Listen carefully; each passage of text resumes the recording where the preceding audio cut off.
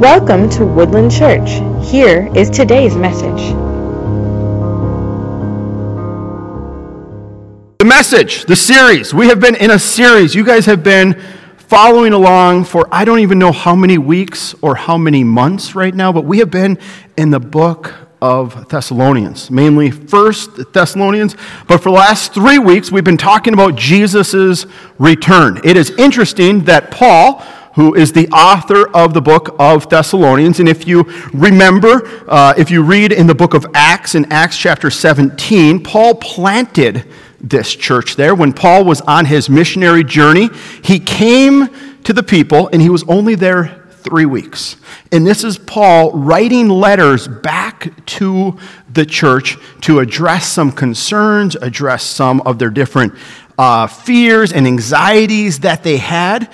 And here, for the last few weeks, we have been looking at the return of Christ. This church had a lot of questions about Jesus' return. And what you see within Thessalonians is that Paul is answering some questions.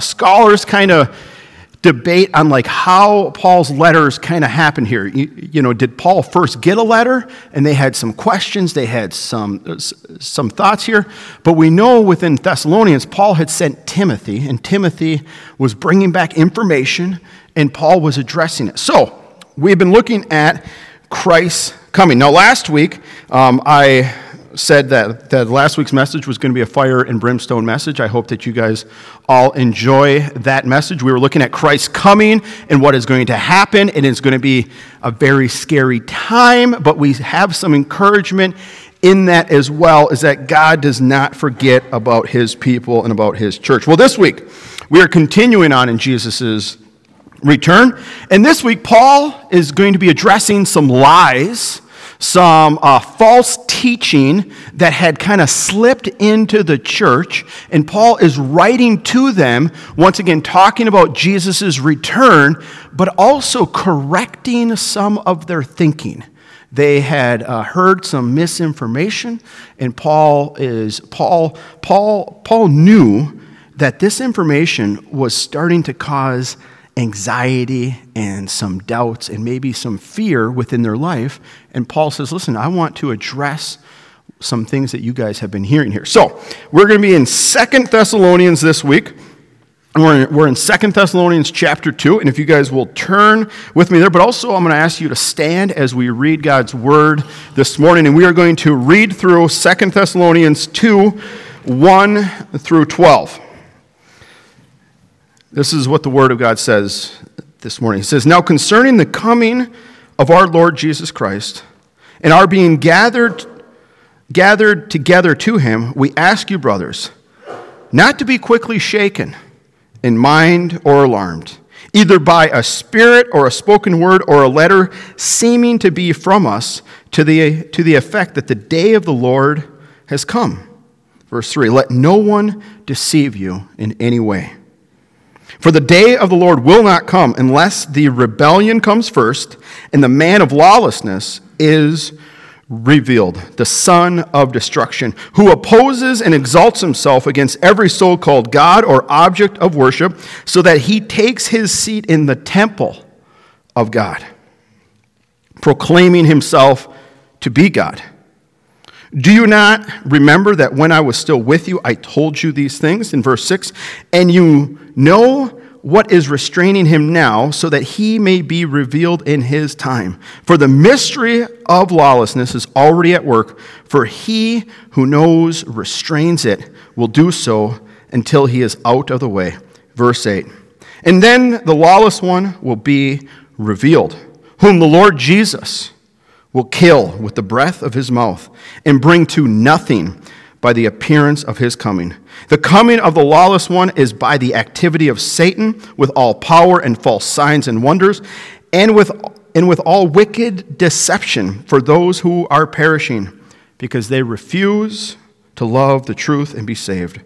Therefore, God sends them a strong delusion, so that they may believe what is false, in order that all may be condemned who did not believe the truth, but had pleasure in unrighteousness." Let us pray. Father, we come to you this morning. We are seeking you, Lord Jesus. Father, I ask that as we dive into your word, that you will come, that you will challenge us, that you will encourage us.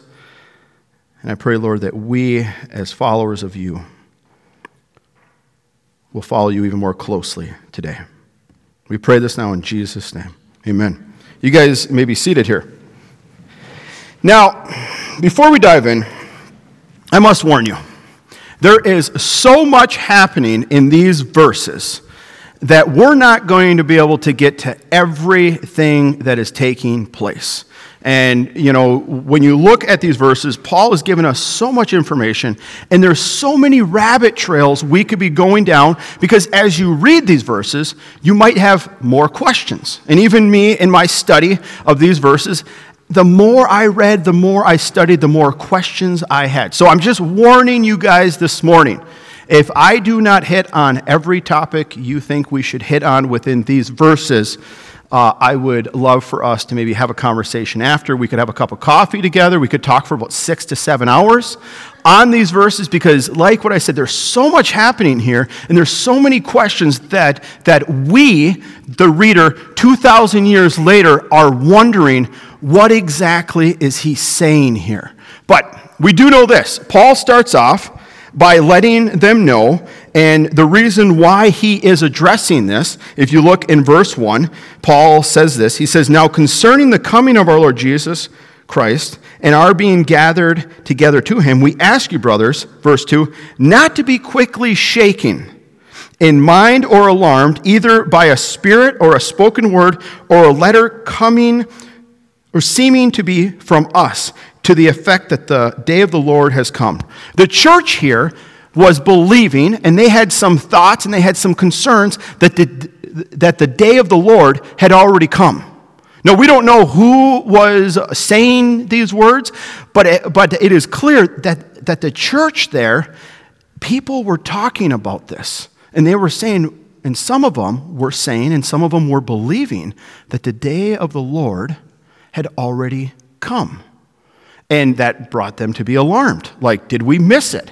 Like, what happened here? And Paul is reminding them in this section, you guys don't need to be alarmed. You don't need to be concerned.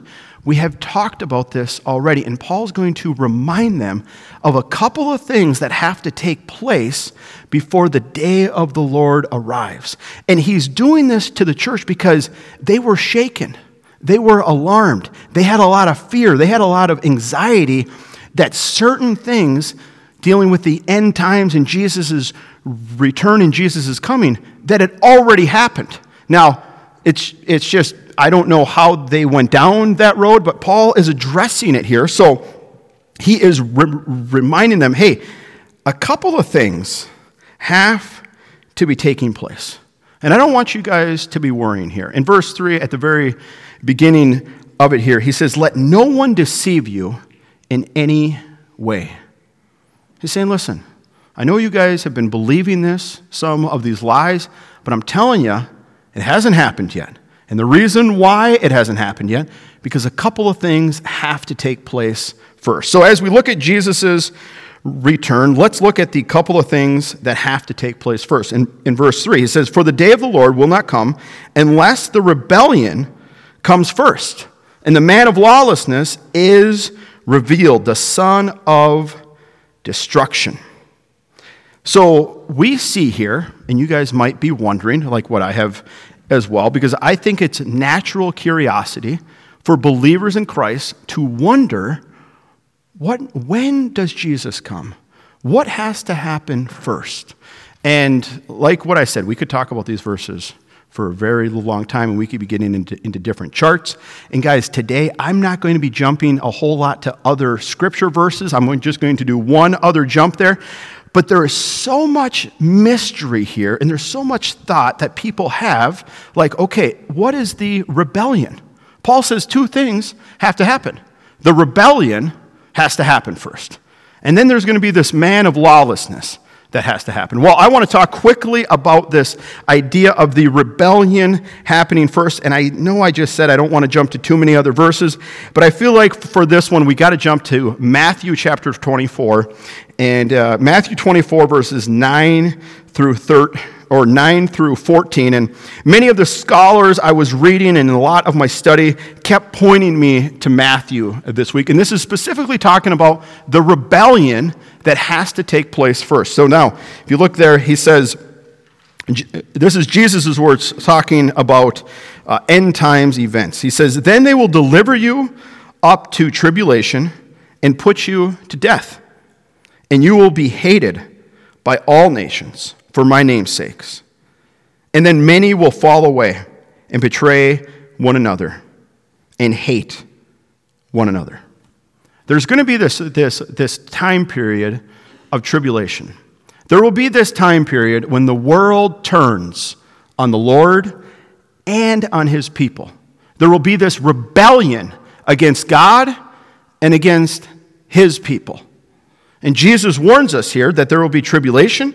They will want to put you to death. You will be hated by all nations. And I want to just kind of stop right there because, especially in the last 18 months, I realize COVID has totally changed just our entire world, our entire thinking. And a lot of people have been asking these types of just questions here. But here, I think that we have some encouragement and we have a little bit of comfort here that there will be a rebellion that has to take place. And some argue maybe this rebellion's happening right now. But Jesus says all nations, not just our nation. And I think this is something that we really have to be thinking about here. God's word was not written to Americans. Okay, like we live in America, and it's so easy for us to kind of take our cultural world and take things that are happening within our country and just apply them to God's word, okay? Well, we know that there's going to be tribulation and there's going to be mass persecution worldwide. Jesus says the nations are going to come after us. So I find a little bit of comfort in that because I don't know if we're into the rebellion period, but as I look around and as I look at our nation and as I look at other nations, I just kind of think okay, I can see the rebellion coming, but I don't know if we're there yet. So once again, I don't want to be making predictions here, okay? But I'm just trying to make some encouragement here because as I read it and as I was looking at Jesus' words, he says, listen, many will fall away and betray one another and hate one another. Verse 11, and many false prophets will rise and lead many astray because lawlessness will be increased. The love of many will grow cold, but the one who endures till the end will be saved. And this gospel of the kingdom will be proclaimed throughout the whole world as a testimony to all nations. Then the end will come. So, the rebellion that many have linked to 2 Thessalonians is that there is going to be this massive rebellion against God and his people. I can't tell you what every single detail looks like. I don't know when exactly that is going to happen. But remember, Paul's writing to this church that had believed, some of them, that Jesus already came, that the end has already taken place. And he's saying, no. When I was with you guys, I talked to you about this. A couple of things have to be taking place. First, the rebellion. So I'm kind of sharing this today, guys, not to say, hey, we know exactly everything that's going to be taking place, but this is just some encouragement to them, and I think it should be for us as well. The second thing that has to be taking place, and this is where you guys might pull out pitchforks on me here because we should really spend a lot of time on this one. The man of lawlessness has to be revealed. Now, I will say this. Biblically, this is what they believe. This is what I believe as well, because as you look at the Greek here, it's singular. There will be a man. I'm sorry, ladies, it won't be a woman. Scripture uses masculine, and he uses singular here. There will be a man of lawlessness. And what do we know about this man? Well, Scripture here gives us a little bit of insight. If you turn back to verses on verse 4, it says, first the day of the Lord will come. This is verse 3. The rebellion comes first, then the man of lawlessness is revealed, the son of destruction, who opposes and exalts himself against every so-called God or object of worship, so that he takes his seat in the temple of God, proclaiming himself to be God. And then in verse 5, he says, do you not remember that when I was with you, I told you these things? So, who is this man of lawlessness? And I realize I'm sounding like I'm giving a lecture today. That's how I'm feeling right now, church. I feel like we're just going through facts here. But this is all going to come to a point here. So please just hang with me. I don't want too many of you falling asleep on me here. So he is telling them the rebellion and then this man of lawlessness has to be coming. And like what I said, it's singular. It's a man. They believe it will be a person, an actual person. And we also see a descriptive word here, the son of destruction. Now, some might read that and think this man is going to bring destruction. But actually, as you read further down, this man is destined for destruction himself. But what do we know about this man? Scripture here teaches he will oppose any and every other deity on this earth. So he doesn't just hate the Christian God, he hates all forms of worship of any deity. So anybody out there that holds to a deity, now we here as believers, we hold to the lordship of Jesus Christ as our Lord and Savior. He is sent by God, he is God in the flesh. But here, when this man rises to power, he's going to oppose all deities, all forms of worship. He's going to want to get rid of religion itself. And he's going to place himself in a position that is above all others. He himself will want to be worshiped. He will want to be at the pinnacle, at the top. He will want everyone else to deny their gods and deny their worship, to turn their worship to him. I kind of view this as, when I was in college, I studied cults. I don't know why. I really don't know why I studied cults. It was, honestly, I didn't take a class on it. I just started researching cults. I don't know. Anyways, but when you look at cults, it is very interesting because within every cult, they have many things in common. But a cult, in order for it to kind of happen here, you have to have a figurehead. You have to have, and it's usually an earthly figurehead. If you've read any of the cults that have taken place, there was a big one out in California in the early 90s by Applewhite. 20-some people died. They thought there was a comet coming. He told them all, we got to die tonight so we can ride the comet out. But I do kind of think of cult leaders as I was reading this here, that there will be this man. He will be the man of deception. He will deceive the world, and the world will follow him. The world will look to him for answers, for just fill it in. This man will be deceiving the world, and he will have authority, and people will worship him. And it's just, he says all this. And then look at verse 5. He slips this in. He says, do you not remember that when I was still with you, I told you these things? This one verse, I really wish Paul never wrote this verse, and I really wish this verse was not within God's word. Because we are reading back on this 2,000 years later, and we have questions. But Paul says this, saying, listen, I've already talked to you guys about this. And he probably talked to them about this in great detail. And as Paul's writing this letter, he's doing this just to jog their memory. Don't you guys remember? I told you about this rebellion. I told you about this man of lawlessness. And he says, when I was with you, don't you guys remember this conversation that we had? And I say I don't like it because it leaves us in mystery.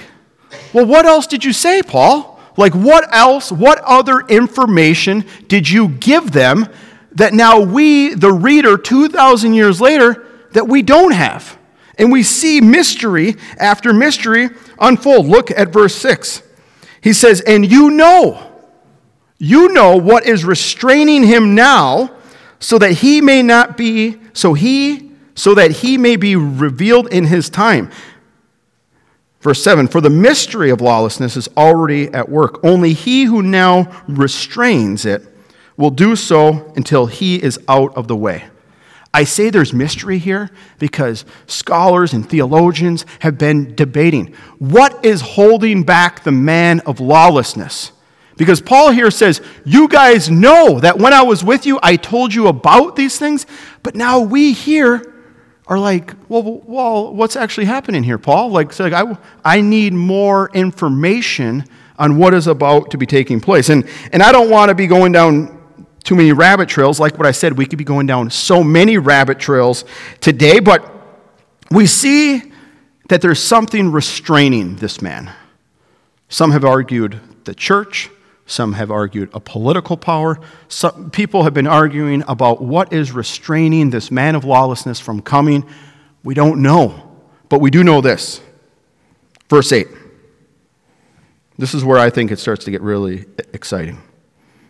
And then the lawless one will be revealed, whom the Lord Jesus, look at these words, whom the Lord Jesus will kill with the breath of his mouth and bring to nothing by the appearance of his coming. When Jesus comes, there's all these things that are going to be taking place. Tribulation, rebellion, a man rising to power that will expect to be worshipped. All these things are going to be taking place. And I think for some Christians, when they think about end times, they get a little bit nervous. They get a little bit like, well, what if we have to go through tribulation? What if we have to be facing difficult times? Well, I'm just going to simply tell you this, church. I say this basically weekly now. As a believer in Jesus, you will face difficult times. The world around you doesn't like you. I don't know how to get that into our heads for us to really understand. This world is hostile to the things of God. They don't enjoy the things of God. They don't want to hear about the things of God. They don't want to be called to repentance. They don't want to be called to faith in Jesus. They have rejected Christ. This has happened throughout all of human history. And when the gospel and when God's word confronts culture, culture pushes back. They don't like it. God's word warns us here. Listen, they're not going to like you. They're probably going to beat you. They're probably going to imprison you. And there's these warnings all throughout Scripture. Listen, this is what you will face as a believer. However, it's worth it. However, this world, they will come after you. They will not like you. You will have pushback, maybe within your own workplaces. But when you bring up God's word, and not just God, but specifically Jesus Christ as Lord and Savior, the one who died for their sins and our sins and everyone's sins, there will be pushback.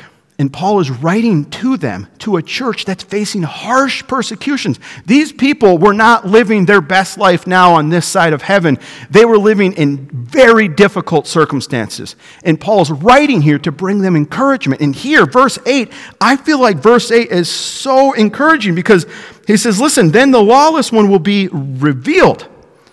And this man is going to have power. He's going to have authority. He is going to be the most powerful man on this side of heaven. But look how little power this guy has. Jesus speaks, and he's gone.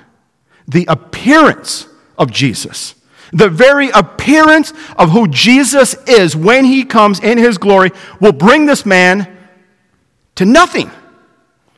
And I just think there's encouragement there because we can become fearful of what's about to happen this year. What's going to happen in the next 2 years? What's going to happen when tribulation comes? What's going to happen? And for believers, we can get so discouraged by what could happen and what is about to happen because we know what Scripture says here. There's encouragement here because the one whom we love and the one who loves us, when he appears, when he comes, he's going to speak in the highest figure of this world at the time, who wanted all this authority and believes that he has all this power will be killed in an instant. Because that's how amazing and how great our God is. You know, a lot of people think there's like Satan and then there's God, and they're on like equal playing fields, you know, and it's just good versus evil. And it's like, this can't even be further from the truth. The activity of Satan when Christ comes becomes nothing. Literally gets just eradicated. And that's hope for us, church, is that as we follow Christ, as we face difficult situations, as we get pushback from this world around us because of the gospel we want to proclaim to them and share with them because we love them and Christ loves them and he died for the world and the world's sins. But when he comes, he's going to bring this evil one. The man who, in verse 9, the coming of the lawless one is by the activity of Satan, with all power and false signs and wonders. In verse 10, and with all wicked deception for those who are perishing because they refuse to love the truth. This man will be brought to nothing. And this is encouragement to the church because they were wondering, and we have seen this throughout all of Thessalonians. They are wondering, well, what's going to happen? What about us? Is God hearing our prayers? Does God see what I'm facing? And Paul is saying, yes, in the end, trust me, when Christ comes, there's going to be this rebellion in this man. But listen, at his very appearance, he's going to bring them to nothing. And this man, he was actually there working through the powers of Satan. But Jesus has all authority. Jesus will bring this man to absolute nothing. But we see this here as well as a warning. This man, by the activity of Satan, he's going to bring about false signs. In verse 9, he's going to bring about wonders. He's going to be doing stuff that the world is going to be saying, that's not natural. Right? Like he's going to be like performing signs, and it doesn't give us exact details, but this man will be performing things that the world will be looking at and saying, man, this guy's got all the answers. This guy's got everything figured out here. We need to be giving allegiance to this man. And there is this warning that in verse 10, with all wickedness for those who are perishing, meaning those who are not following Christ will look to this man as their Savior. He's got all the answers. He's got everything figured out. Look what he's doing. And they're going to turn to him. And they're going to worship him. And they're going to love him. But look how verse 10 ends. Do you know why they love him? Why they're deceived? It says, because they refused to love the truth and so be saved. There is a serious heart issue, church, that we are going after in this world. And I think it's really easy for us right now to be wanting to battle in this world in the physical realm. And what I mean by that, battling within political powers, battling within amazing arguments. And there is this idea that, especially now, with all that has taken place, with all the changes that are just going on right now, we kind of want to fight in the physical realm. We want to give pushback there. But here, Paul gets to the heart of the world's problems, and it's also ultimately the heart of our problems. He says the reason why they're deceived, because they refuse to love the truth and so be saved. The world that we're facing, the issues that are going on, it's a heart issue. It's not just a political issue or whatever issue, fill in any sort of issue that is currently going on. It's a heart issue that men and women, in the end, but even now, they're going to refuse the truth of Jesus. They're not going to want to accept what he has done for them. They're pushing against him, and they have refused it. And Paul says here, they refused to love the truth and so be saved. And what's going to happen in the end? Look at verse 11. And once again, these are going to be, we're going to quickly dive in here, and then I'm going to try to wrap it up before 1. It says, therefore God sends them a strong delusion so that they may believe what is false, in order that all may be condemned who did not believe the truth but had pleasure in unrighteousness. So a lot of people wonder about these verses, and you might be wondering this too. It's very strange here that God says that God's going to send a delusion upon people. You might be questioning, but I thought God loves everyone. I thought God wants everyone to be saved.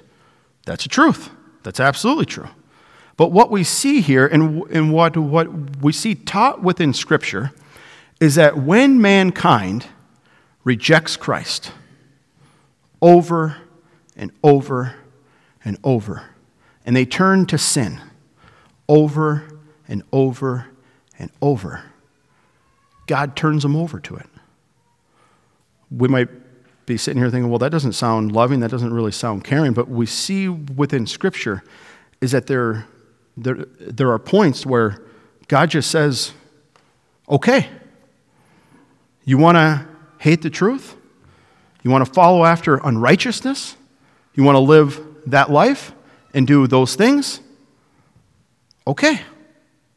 It's like, and some people get this confused as like, well, did God do this to them?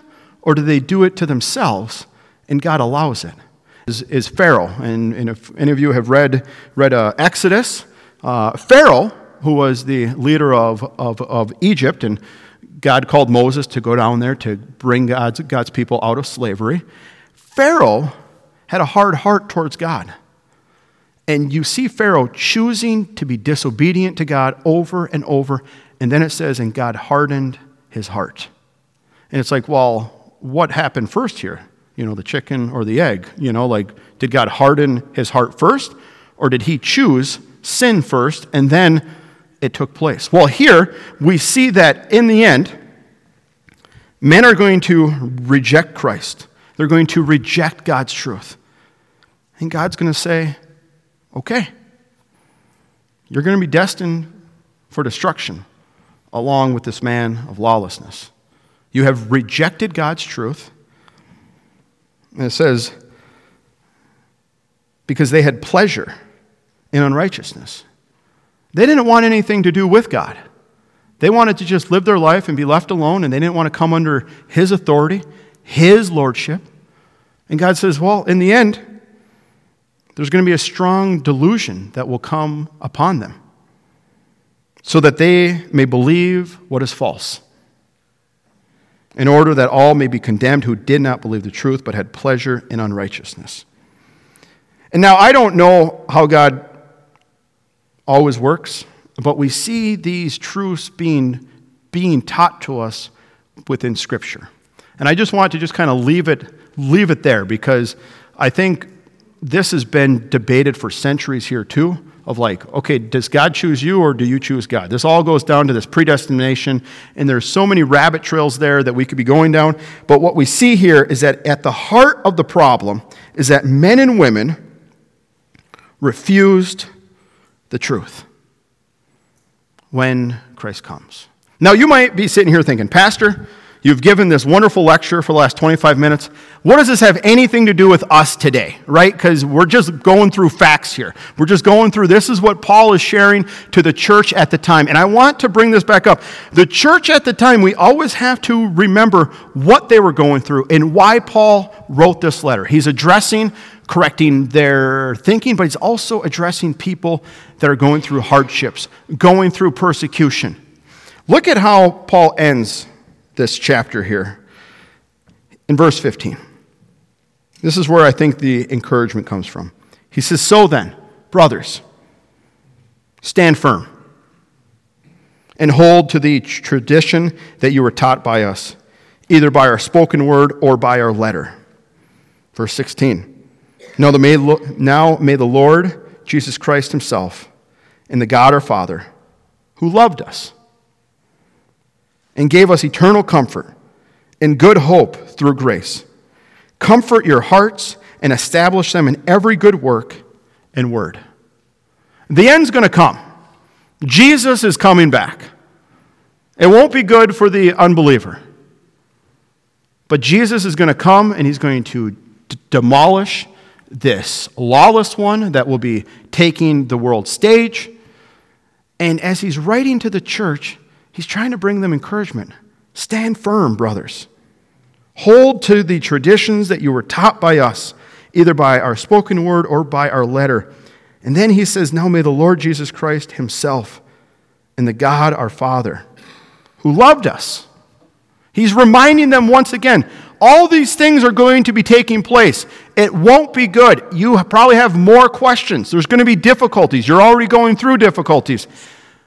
But may the Lord and the God our Father, who loved us, who sacrificed his life for you and for me, and gave us eternal comfort and good hope through grace, comfort our hearts and establish them in every good work and word. I believe the end times should be studied and should be talked about and should be thought about. But we always have to know who's going to win. Like we can't get so caught up in all these details that are about to be taking place and lawlessness and tribulation and difficulties. We have a winner coming who is way more powerful than any systems of this world, any kings and kingdoms. He's going to come, and we can find comfort, church, and peace in that. That regardless of our circumstances, regardless of what is about to be taking place on this earth, I believe we are one day sooner seeing Jesus' return than what we were yesterday. But as we wait and as we bring this gospel and as there's pushback and as there is trials and as there is difficulties that we are going through, the church back then had them, we have different ones today. But as we go through them, Paul says, listen, remember our Lord Jesus has loved you, has loved us, and has brought us eternal comfort. Because as we look ahead, he's coming for us because he loves us. And we can find comfort, church family, in that, in all of life's difficulties, not just tribulations and persecutions, but I would say in all of life's difficulties, we can find comfort because we know who's going to win, but we also know where we're going to be when he comes. Earlier on in 1 Thessalonians, Paul talks about us, the church, his body, that when he appears, we go up there with him, that we're going to be with him. Not only are we going to be with him then, but we're always with him. He's always with his people. And I think there's so much comfort there, church family, that as we think about Jesus' coming, I would encourage you, as you study it, I know we have been doing that in Sunday school, as you study it, as you talk about it, remember this truth, that he's coming for you. He's coming for you, for me, and for his people. He's coming back to rescue us from this world that we live in. And all the powers that we think are so powerful, even these like political systems that we can sometimes get all worked up about, they will be brought to absolutely nothing. Like, it's just like we can get all worked up with all these things taking place, and it's like Jesus is going to come. He's going to settle all the matters. His judgment will come. And honestly, I get worked up a lot because I sometimes wonder when judgment is going to come, because I kind of look around and I just kind of think, well, how is everybody getting away with all of this sin in this world? God, when is this going to happen? And then I have to be reminded that God is gracious and patient with me, who has a lot of sin as well, and he has loved me and has forgiven me as well. But it can be difficult at times because you're just like wondering, like, how much evil can keep on existing until you have to come? But we know that he's coming. And I want to just encourage you with that, church. As you think about the end times, as you study it within Scripture, know that he's coming. And there's comfort in that.